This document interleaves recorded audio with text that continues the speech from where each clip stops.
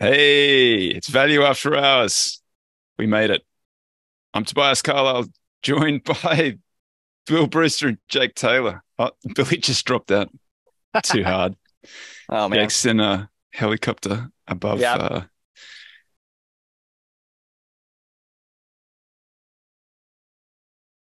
Uh, what's happening, JT? What's up, my man? Sorry for being a little bit late. I was scrambling to get to the airport and just crazy traffic. I don't know, everybody's flying today or what the hell's going on. Yeah, busy I guess we're times. back. The economy's back. I'm back. Bill's back. Yeah, Sorry. Brewster's back. I don't know Absolute what happened. comedy of errors, but we got there. We made it. We were hanging out Yeah. before we went live, waiting for Jake, and then once Jake came back, I figured I'd have a problem.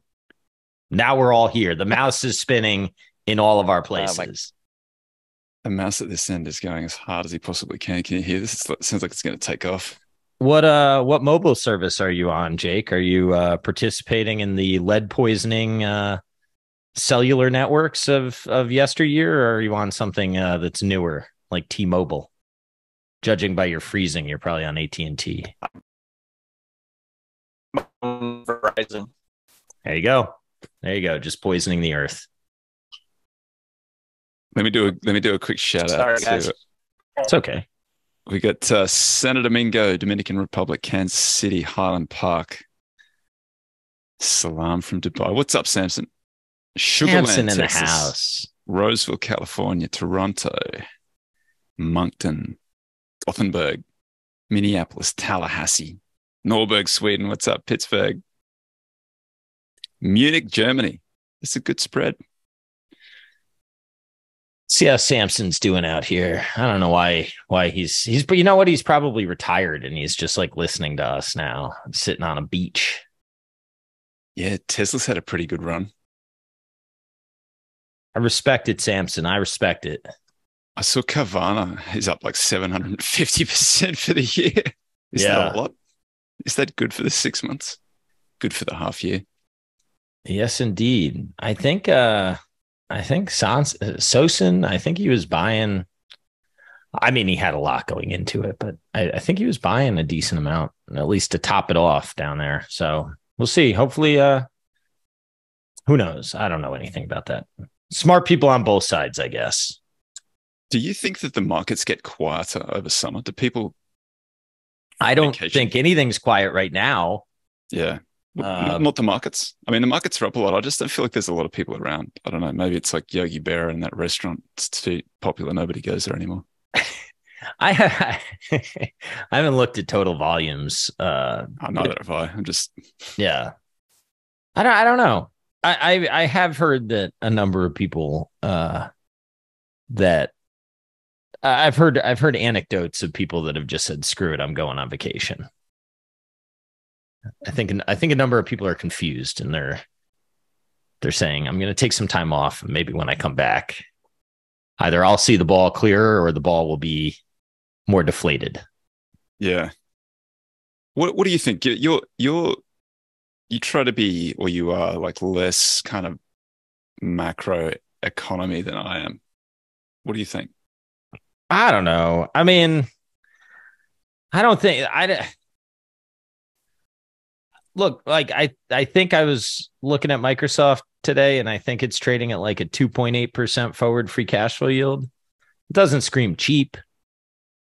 But you know, it's what if so you're at like 35 times cash flow ish. So if you are going to hold it for 5 years and I don't know. I mean, I doubt it performs like get wealthy returns from here, but do I understand why people that own it don't want to sell it? Yeah.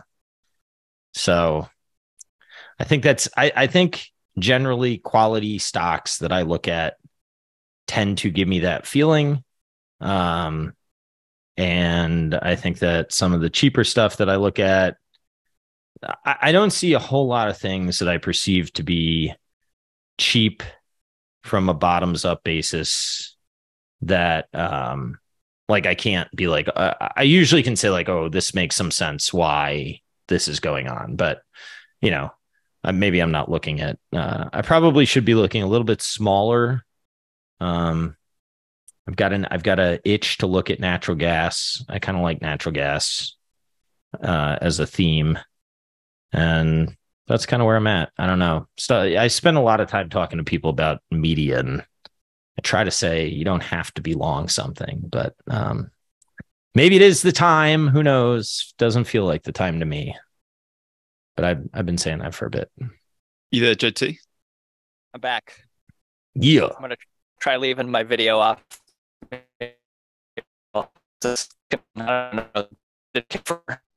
They're still trying to repress your comments, Jake. It is a dreamy picture we get to look at, though. It's been it's like I look at the underlying the economic stuff. It looks terrible to me for the most part, but the market clearly is forward looking and has already discounted all of that and is looking forward to the glorious decade that we have in front of us. Well, what looks terrible? What do you mean? I've got a long a thread of bear porn. A thread of bear porn. I have to dig it up, but there was another.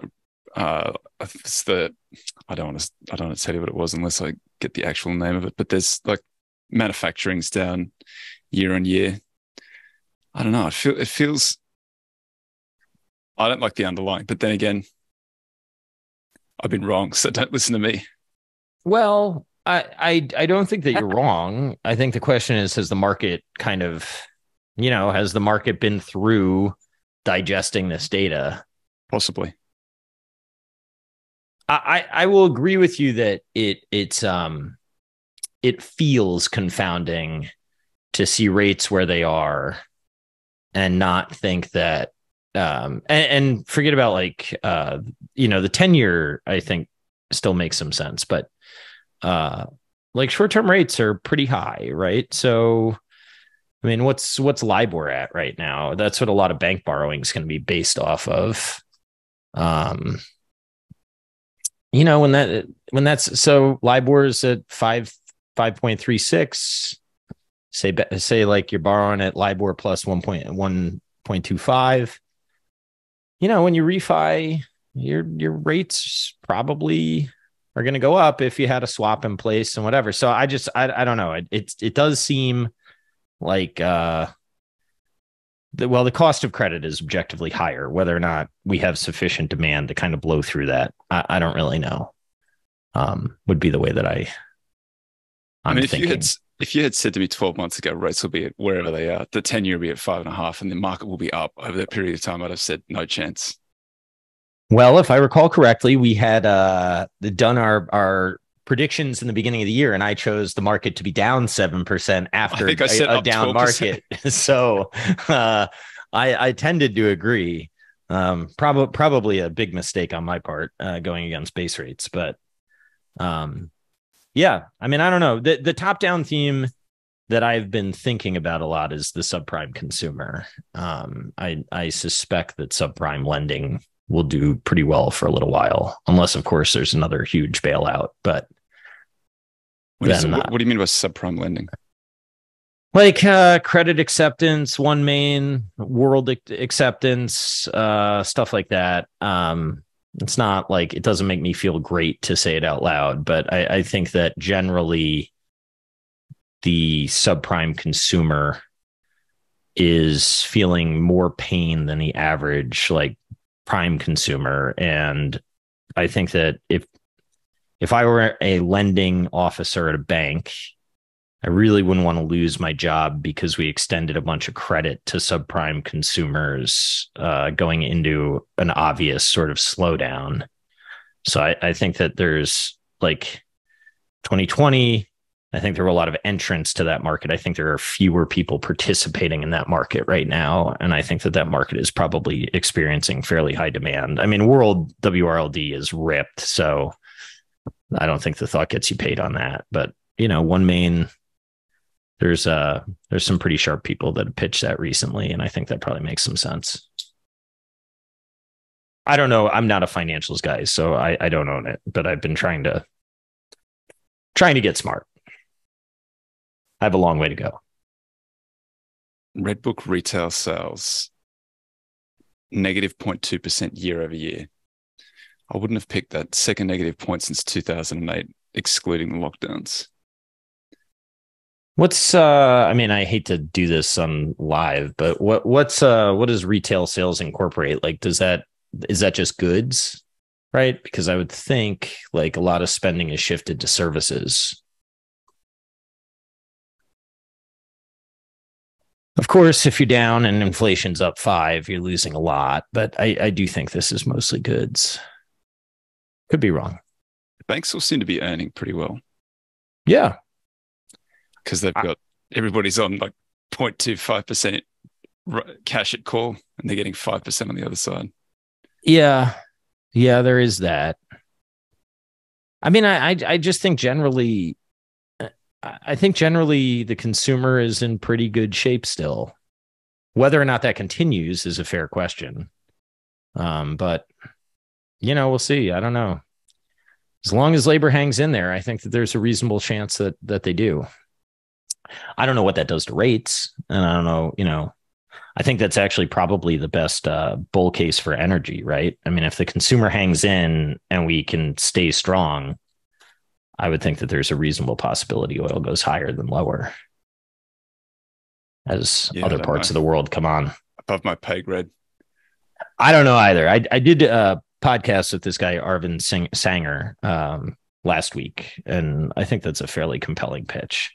I like natural gas, though, as a theme, because if we do go into a recession and oil gets less expensive and they shut off oil, you get less natural gas production. So you could actually have like a weird scenario where a recession could create a little bit more tightness in natural gas, and it's bombed out. So yeah, it's kind of cheap natural gas equities around too, I've seen. Man, I'm gonna sound like the anti-me here, but I like the idea of buying commodity companies on a price to book basis. It makes sense to me. Tyson Foods makes some sense to me. It's just you kind of got to sit there until you get paid. Are they the chicken guys? They were. Now it's a lot of beef too, beef and pork. But chicken got so consolidated that they got they had an actual suit against the Sherman antitrust for price fixing, and they lost. That's kind of crazy to think about. Not just market power, not just antitrust.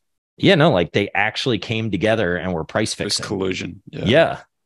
That's pretty amazing. That is amazing. Isn't that amazing?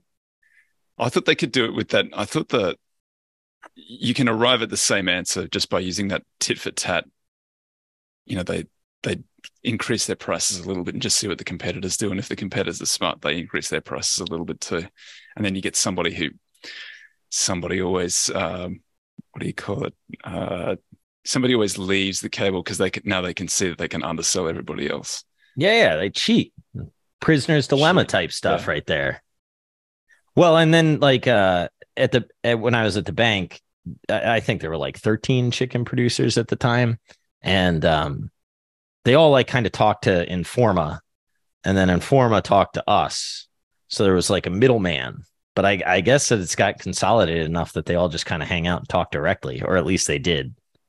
I think the DOJ maybe put a squash to that, but kind of interesting. I don't know what that says for our food supply. There seemed to be a lot of stories in the media for a while about food production plants getting burned down. I don't know if that was unusual. If there was an unusual number, I don't know what the point of that. Do you remember that? I don't, but I could see a scenario where they wanted to get the supply tighter, so there were some fires. That's fathomable to me. Yeah. Here we are spreading fake news. That's speculating. Okay. It's opinion. It's all right. Google doesn't mind if we do that. We just can't say COVID. I don't think they care anymore. I think they've moved on. No, well, that's good. After they demonetized us, all our Twizzlers gone. It's a shame. On the energy, I don't know what size the SPR is relative to the energy market, but the SPR. I mean, I had the Big Short guys on last week. Yeah, I listened. As I hid under my bed,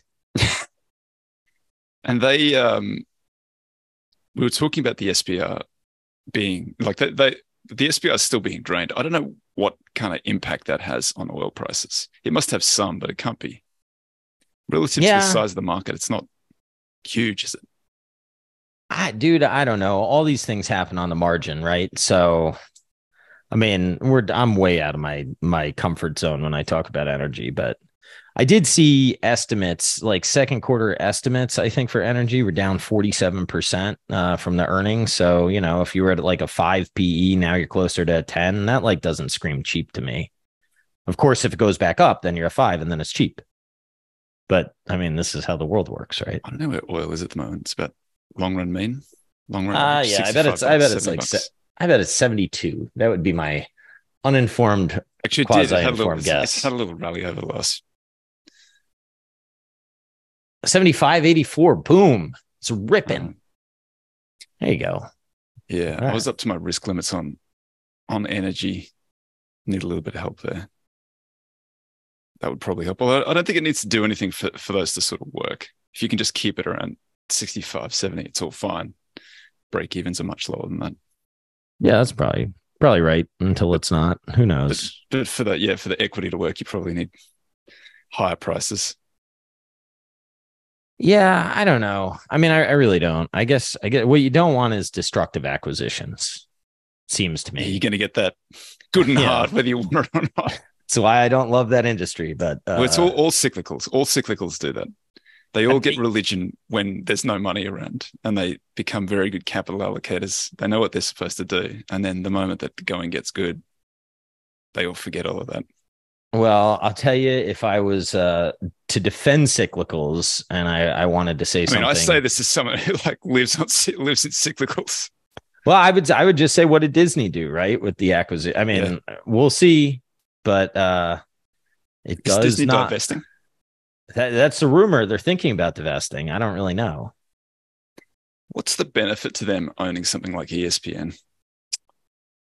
Well, I mean, I guess it depends. Like the version of Disney that I can understand and believe in is a version where they own Hulu, and like I sub to Hulu Live and the Disney bundle, and like my kids are into lacrosse, right? So I can go onto Hulu, and when I see sports, I see ESPN Plus. It's like right there, but it's seamlessly integrated, right? Like I don't really know that it's on Hulu Plus. It's just like kind of a channel within Hulu.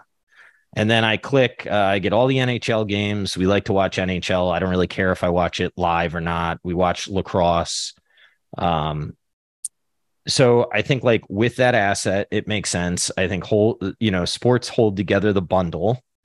And, to the extent that Disney wants to compete in that world and own Hulu, that kind of like, I understand that. And then, you invest in like FX and some of your originals to acquire some customers. And then you've got like a holistic offering that I think makes a lot of sense to a lot of households, because me and my kids can watch sports and my wife gets what she wants and whatever. A world where they're like a pure distributor and they're just leaning into sort of Star Wars and Marvel, I think is a little harder. It'd be nice if they had all the Marvel character, like the rights to all the Marvel people in Orlando. That would make sense to me, because like, what do you mean? So if you go to NBC Universal, to Comcast, Universal Studios, you hop on Hulk, right? Like Hulk is a Marvel character, right? So like and then you get Superman rights or Spider-Man rights are like super confusing. You got to go to my man Francisco for all this shit. But okay. I just it kind of sucks that it's not all in one place, because if they could own, and then they could build out like Marvel World, and then you've got Star Wars and Marvel and all that, like that makes sense to me. Long story short, I think sports protect the bundle, and I think to the extent that they want to be a bundle company, sports makes a lot of sense. But I think you need everybody, because nobody just subscribes to ESPN, right? Like CBS has football games, and I don't know, man, it's a mess. I fundamentally don't think cash cows facing structural headwinds that are levered are like the best way to find base rates of high equity returns, especially not when starting with $200 billion valuations. I like the underlying idea of Disney's business where they basically have, they've got some of the great franchises ever made, Star Wars, the Marvel stuff, their own Disney, they got Pixar. Like those are just incredible properties. And all you've got to do is just get all of your creatives working on stuff, pumping up movies and IP and content for those things and just make it better than anything else out there. I know that's easy to say and really hard to do, but you know what I mean? Like just find stuff that people really want and feed that to them. And that is just an indestructible brand that people have good feelings about, will just mint money forever. And instead they just do crazy stuff in there. I don't get it. And the mouse doesn't have an agent. That's right. True. Yeah, there you go. It's the oil well that keeps on refilling, as Buffett says. Well, I think Pixar has lost a little of its luster relative to what it used to be, or maybe the competition caught up. Star Wars, I'm hopeful for. I agree that it has, but like that's their mismanagement. That's not. Yeah, I mean, I think some of it is. I think some of it's just really hard to keep it going. For sure. I don't know. Andor, I thought was excellent. This new Star Wars movie, I think I'm excited to see it. Marvel is tougher, man. They got all these worlds going on. It's like hard to follow. There are people who love it. I don't get it either. But I'm big into it. I don't love Star Wars and I don't love Marvel, but there are welted on fans for all of that stuff. Like I talk to lots of people who are super excited for the next, like whatever it is coming out. Ant-Man, come on. Who gives a shit about Ant-Man? I kind of thought Ant-Man was better than most, but I watched it on an airplane and it had me questioning if you could put like actual dog shit in front of me on a screen on an airplane, would I enjoy it? I'm not sure. Low threshold on a plane. Yeah, I was like, this movie's not nearly as bad as people said. I don't know, man. Staring at the back of the seat rest. That's right. I think maybe there's a limit to how hard you can pimp out the same content over and over and over again.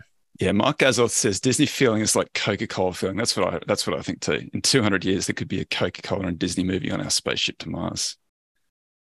Yeah. I thought it was only like 5 years away. That's in Musk time. Musk years. I like Musk years. JT, while you're up and functional, do you want to do your? Sure. Do you want to do your? I think you're fully back. In case you fall out. I just had to like run a mile from the car to find some Wi-Fi in the terminal, so I'm a little gassed, but let's do it. It's a nice looking airport. It's a lovely airport. It's actually a hidden gem, real easy to get in and out of. All right, so you would find it. Hopefully that you guys have been talking about something that might be somewhat tangentially related to the idea of uncertainty, because that's what we're going to get into today. We've been plenty uncertain. Don't worry about that. I was going to make a similar comment. Yeah. Look at that. We've got 15 guys worth of uncertainty on a 3-guy call. That's right. So I thought it'd be interesting to ask you guys, do you think that today feels more or less uncertain than normal?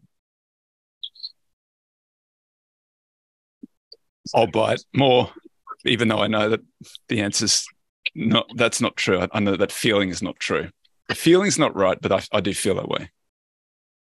Yeah, I have been doing a little bit of research on the 1800s and fire insurance, and I would argue that today probably is more certain. But I agree with the feeling. Uncertain, right? I said more uncertain. I'm going the other direction to I think I know where JT maybe is going. I agree with you that it feels more uncertain, but it's probably just in line with history.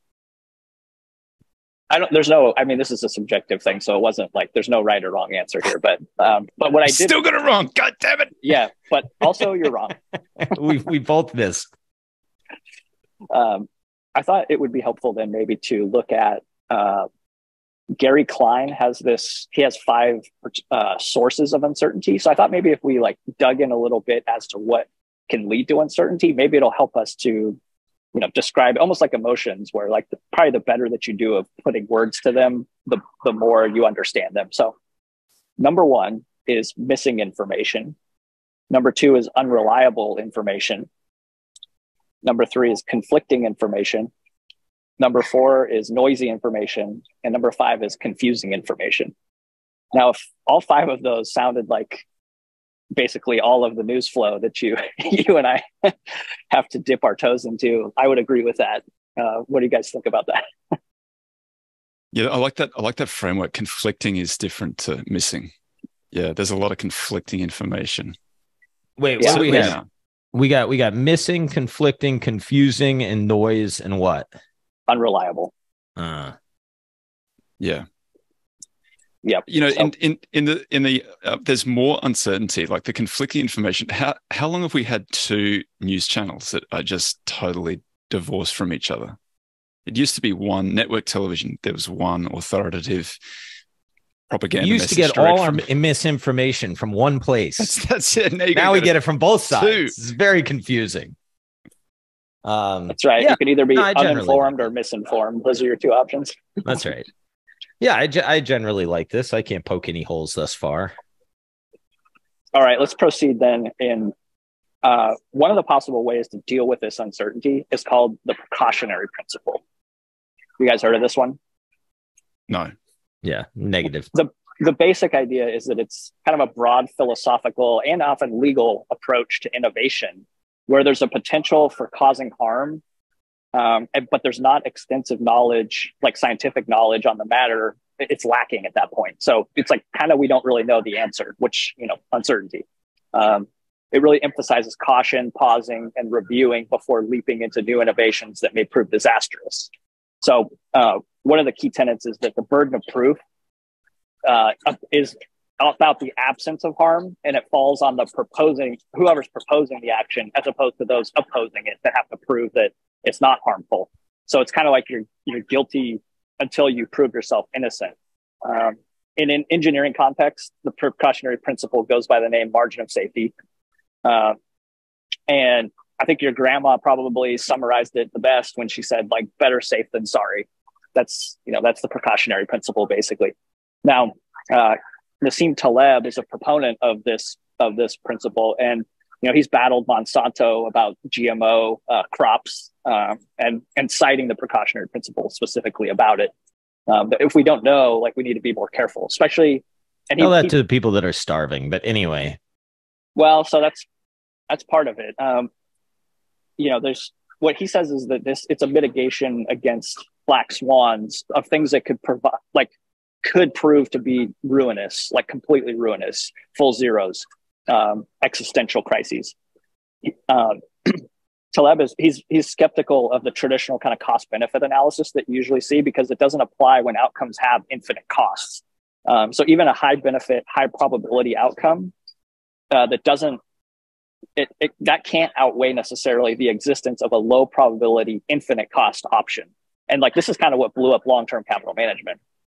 One place I think that he and I would probably agree, and we'd probably agree a decent amount because he's smart and I'm not, and I just defer to him. But Smart, and you're right. I think limited liability especially adds a kink to this, right? When you can make like these bets that have massive payoffs to the upside, and then when you have just like total shit happen, and you're like, oh, we'll just fold the company up. That's right. That creates some real incentives that I don't like. Yes. So on the show, we've talked about normal accidents, what quote unquote normal accidents that, and we talked about it in the context of nuclear meltdowns. And just a reminder of what that is. It's when you have a connected, tightly coupled, complex system, there's just a greater risk of these errors that accumulate. And they're very, benign errors on their own. But when they accumulate and they connect and then it spins out of control, you lead to these runaway, kind of nonlinear disaster outcomes. So, I think COVID snarling the supply chain is probably one of our, a good recent example that we've all lived through. Tightly coupled, just in time, fragile, right? So the precautionary principle is a useful antidote to a world that's kind of increasingly vulnerable in a lot of ways to these fragilities of normal accidents. And, I think Taleb would say that it really helps, the precautionary principle helps you to separate out what's like a global problem that could be systemic and potentially, humanity, like species threatening, versus local ones which can't spread. And then, you can kind of relax about those a little bit more. So we can draw this then into kind of the world of the portfolio with the precautionary principle in mind. So of course, Buffett's got here first and said that's rule number one for him: don't lose money, right? Um, and which is basically another way of saying like don't risk ruin. Don't play Russian roulette, no matter how enticing the odds. Like that's what he preaches. Leave a margin of safety in all of your operations. Look for the aggregation of risk. He talks about this a lot when it comes to insurance.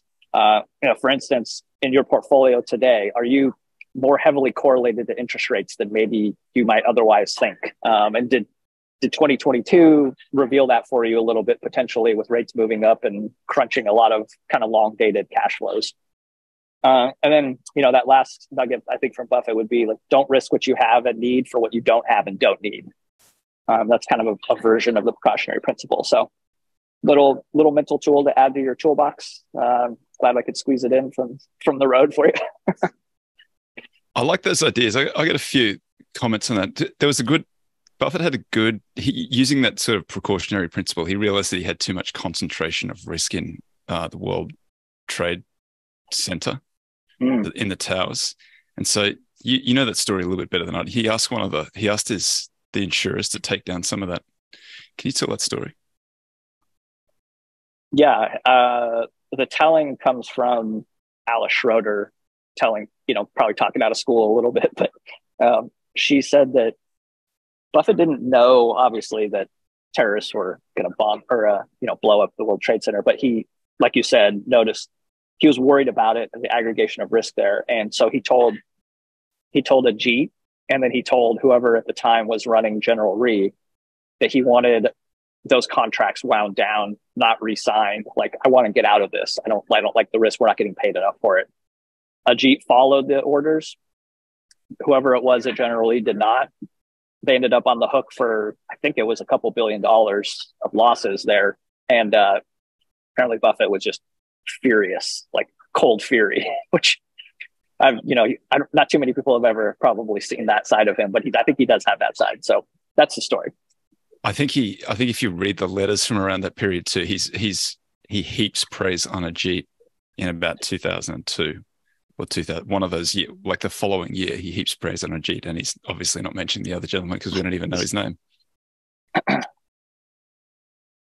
I was this 1890s insurance thing that I'm researching a bit. I came across this thing. There was this guy Wiley, and he Wiley Coyote. Not him. He did not respect risk enough. This was New York. Indestructible, New York in the 1890s, and this guy was like, or maybe it was the 1880s, whatever. It was before the big fire in New York. He would not insure any building over 80 feet in height because he was like, we can't put the fire out and you're going to be screwed, right? And a lot of P&C companies did take that risk, and then they were wiped out. And I tweeted out a little passage of this thing that I'm reading, and I said, imagine having the mental flexibility to be both a good underwriter and a good equity investor. And then I said, in 40 years, people would probably look at you and reduce you to some levered quality bet like people do to Buffett. And I think he's just like the kind of guy that can both see the upside in American Express when it still is not a limited liability company, and he could come to the table with that risk, and also look at the world trade and say, we need to reduce our risk here, is just like, guy's a freaking genius, man.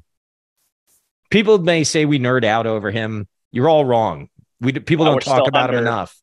Yeah, he's underappreciated even still somehow. Yeah, the guy's a beast. The one thing that I always struggle with Taleb stuff a little bit is he says, no matter how much weight you put into the tails, even if like theoretical weight, there's more weight there. There's just, you can't figure out how much weight there should be in those tails. And so it always makes me think a little bit of Pascal's wager. Like if that's the case, then you've got this Pascal's wager type thing. For those who don't know, that's the great mathematician who said, he came up with this, that the Pascal's wager is the way you should believe, or way you should at least go through the motions like you believe in God. Because if you don't, then your immortal soul is damned to hell. And if you do, then that's a bad downside. Yeah, that's a bad downside. And because that downside like God is so doesn't big, know you're thinking about it that way. I guess that you could say that going through the motions is better than not. I don't know. At least you're behaving well. You're not behaving badly. You're not sinning at least. But if you're following this rule, like that, doesn't it? Anytime you encounter anything like so, then you've got someone like Taleb who's saying that the weight in these tails is so great, it's eternal damnation. So you can't afford to ever be, offside with the tails. You have to be always considering the tails. Is that always the case? Is that true? Probably not. I think when the 6-month treasury gives you north of 5, it makes some sense to hold some of it. What if it goes to 10? I mean, I don't know. That'd be nice too. Tail insurance, yeah. Yeah, and like, look, to the extent that you have an equity mandate and you have to be out there and invested, I don't think that rolling in and out of the market, if you're an equity investor, makes sense, right? That's not what you're hired for. But like in your own personal portfolio, I think having some of the short-term, like risk-free, even if you're losing to inflation a little, to mitigate the tails, I mean, it makes sense for me. People can do whatever the hell they want. I don't care. I mean, but if I look back and I say, boy, my return wasn't optimized, but I could sleep at night and God forbid a tail event came out, I could actually potentially have big upside from it. Especially where like a lot of the stuff is currently trading. I don't view a lot of the pretty good companies right now as like get rich stocks. Now you can tell me, well, you buy them and it'll compound for 15% over the next 20 years. 20 years. A lot of shit can happen in 20 years. Plus you get some multiple compression. Probably. Yeah. So, I don't think you have to be optimized to a theoretical sort of like, I don't know. Now, I'm sure that's a wrong statement, and I know the data does not support it, but I also kind of would like to see the data from these valuation levels. You don't have to approach it like you could approach it like a value investor and say, I'm only going to buy these things when they're cheap. I'm not going to buy them when they're expensive. So I think when tail insurance gets cheap, tough, man, it might be worth a little bit. I don't know. And I don't think it has to be that binary, by the way. I think when I used to talk about this stuff with Chris Cole, Chris would say that the best time to be long vol is when vol is picking up and spiking, because vol. You say like VIX at 20 or something was sort of the sweet launching pad. But that's it. You might have to think a little bit more about the valuation of it. You might be looking more directly at it because it's volatility of volatility. If you're looking at, because you can't trade the VIX directly, so you've got to trade an instrument that is attached to the VIX, which is an option or a future. And there's also volatility in the instrument. So you're looking at the volatility of the volatility. So you can find, even though the VIX might be low, there could be a lot of volatility in it. So you might be overpaying because people can get scared at any point. Like the VIX doesn't necessarily reflect the fear in the tail hedging market. Well, is Chris, like, would he basically say that the intuition behind that data is, like, when things are calm, everything is calm, but until the storm hits, right? And then when it hits, people like panic incrementally. And I would imagine people still underestimate how far it will go, is what I think what he says, that the tails become sort of exponential. Yeah, that makes some sense. I think that makes sense. I think there's a few different ways. And then the Fed comes out with a Fedzuka and then get long. Long, hard. Yeah, levered. There's a few approaches that make sense with respecting all this uncertainty that can exist with, how fat are the tails. One school of thought is aim for extreme diversification, where you just try to own everything and like get non-correlated return streams as much as possible, and then let the chips fall where they might. I'm not as attracted to that because you end up with what seems to me like, you own a lot of expensive stuff also a lot of the time, for better or worse. Like, it's hard for me to get over that mentally. And then I think, the biggest thing that tells me is like, you have to be able to play out your hand no matter what markets do. So markets go crazy. They're going to go crazy. Economics can go crazy. Our economies can go crazy. No thing should be able to force you to have to liquidate, to have to margin call, whatever it is that could blow you up. And otherwise, if you keep a little bit of cash, you you own businesses and you understand the businesses that you own, and they're not existentially threatened for the most part. There's not a whole lot of ways that you can really screw it up too bad. I don't think, as long as you're not overpaying, as long as you know what you own, don't stay away from leverage as much as possible, including inside the companies and your portfolio. And if anything, I think you become somewhat anti-fragile then to the world, and you're then seeking opportunities when they do arise. So at least that's my biased version of it. Yeah, I like that approach. There's two little things. I'm probably balls long one factor and don't know it, and I'll get wiped out because of it. Thanks. You can't help. You've definitely got some blind spot in there somewhere, right? We all do. You just don't know what it is until after the fact, and then you're like, yeah, that was obvious. Not enough crypto. Not enough crypto, exactly. Yeah, something like that. Or shitcos. I mean, not enough. I own a lot of shitcos. They're just not the ones that catch a bid. The wrong ones, yeah. Yeah. How did you miss? I don't know. I know that everybody likes the value spread update. So the value spread came crashing in from June, from May to June, end May to end June. This is the Alpha Architect one that they measure. It looks to me like there might be a little data error in there. I haven't said this to the guys, but it's come in so much. And I don't think that the underlying. I was going to ask, has it been the fundamentals or the price that has changed to cause this tightening? Well, there has been. June was pretty good for value, and half of July has been pretty good for value, but not to the extent that, like, if you look at it, it looks like it's come in like a 2000 or a 2009 type move, which you would have felt, I'm pretty sure. So when you're looking at it every day like you are. I would have felt it. I can tell you that. Yeah. You probably would have heard me from Sacramento. Well, you could have earnings rollover, right? And then the multiple goes up. Right. And the reverse, yeah. Yeah, bunch of banks in there getting squeezed by net interest margin and earnings evaporating. Maybe it's the energy. But that wouldn't come through yet, I don't think, right? That's kind of the one. Yeah, they're just. I'd be interested to see after this quarter. The banks do seem to be doing pretty well, I think. Let's just see over the past year. I've got QVal up here against the SPY and the Qs. I mean, past 12 months, the Qs have done 37%, and QVal has done 18%. So I guess total pretty good. It's not against the Qs because it's not against the. Because it's the value spread in this one is against how they do this. It's the median stock. So it's the 1,500 largest stock. So it's the median stock, which is the 750th stock. And then it's the median stock of the value decile. So the value decile is 10%. Cheapest.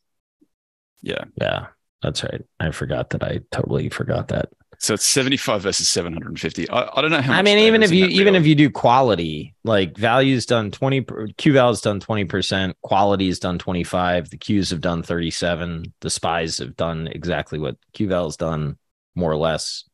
I don't know. Hard to see how the spreads come in, but what do I know? Nothing. Yeah, so it's the index against I don't know, but the index then against SPY is not that. SPY is also not that. It's the 1,500, not the 500, and the 500 has been heavily concentrated in the Magnificent Seven or whatever we're calling it. Or whatever it is.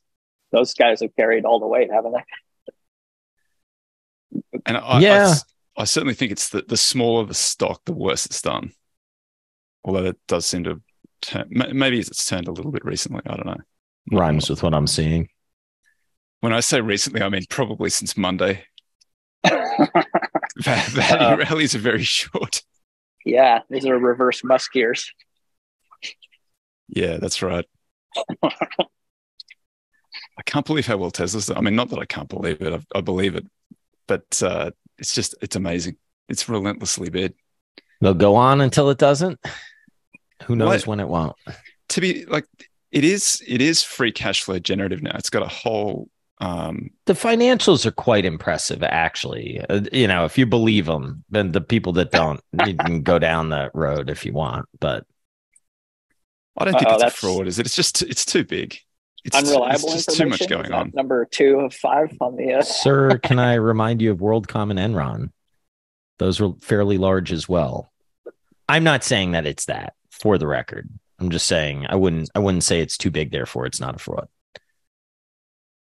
But I mean, there's so much tangible evidence. Like I can drive around the hill where I live. Oh yeah. And it's like I could probably leapfrog from Tesla to Tesla and get anywhere Never touch the ground. Just run across the roofs. Yeah. Look, I think the more interesting conversation here is if you want to get long EVs from here, and you believe that the energy transition is coming, you know, it appears, maybe what I hear is wrong and what I've read is wrong, but it appears as though there's a lot of tight commodity companies out there that should benefit from this transition. And, you know, I guess this is thoughts bound to make you poor. But do you want to play a derivative in a cheap stock on the same trend, or do you want to play kind of the obvious thing that has, you know, made people generationally wealthy? Some people, right? So, like that first order thinking, or second or third. That's always the how deep do you want to go? Yeah. What about Carvana? Well, I don't know. Tried to sell my car to them and they gave me a weak offer, so they will not be getting it. Well, that's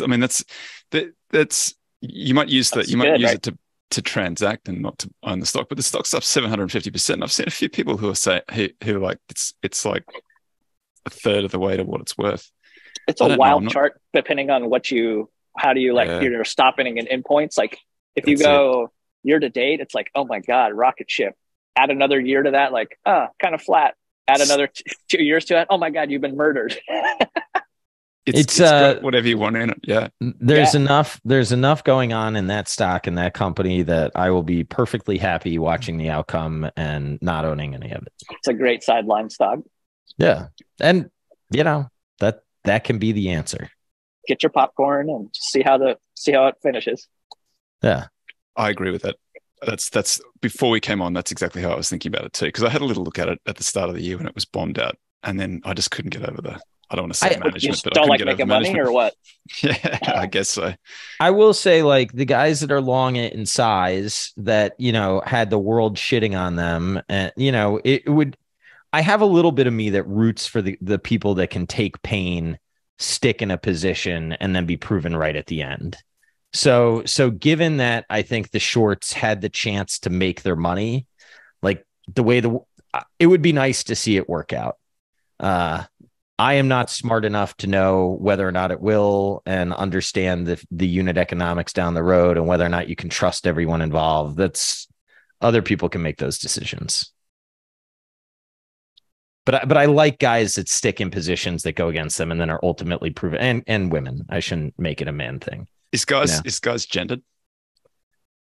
Could be women that identify as men, for all I know. We definitely do not want to go down that.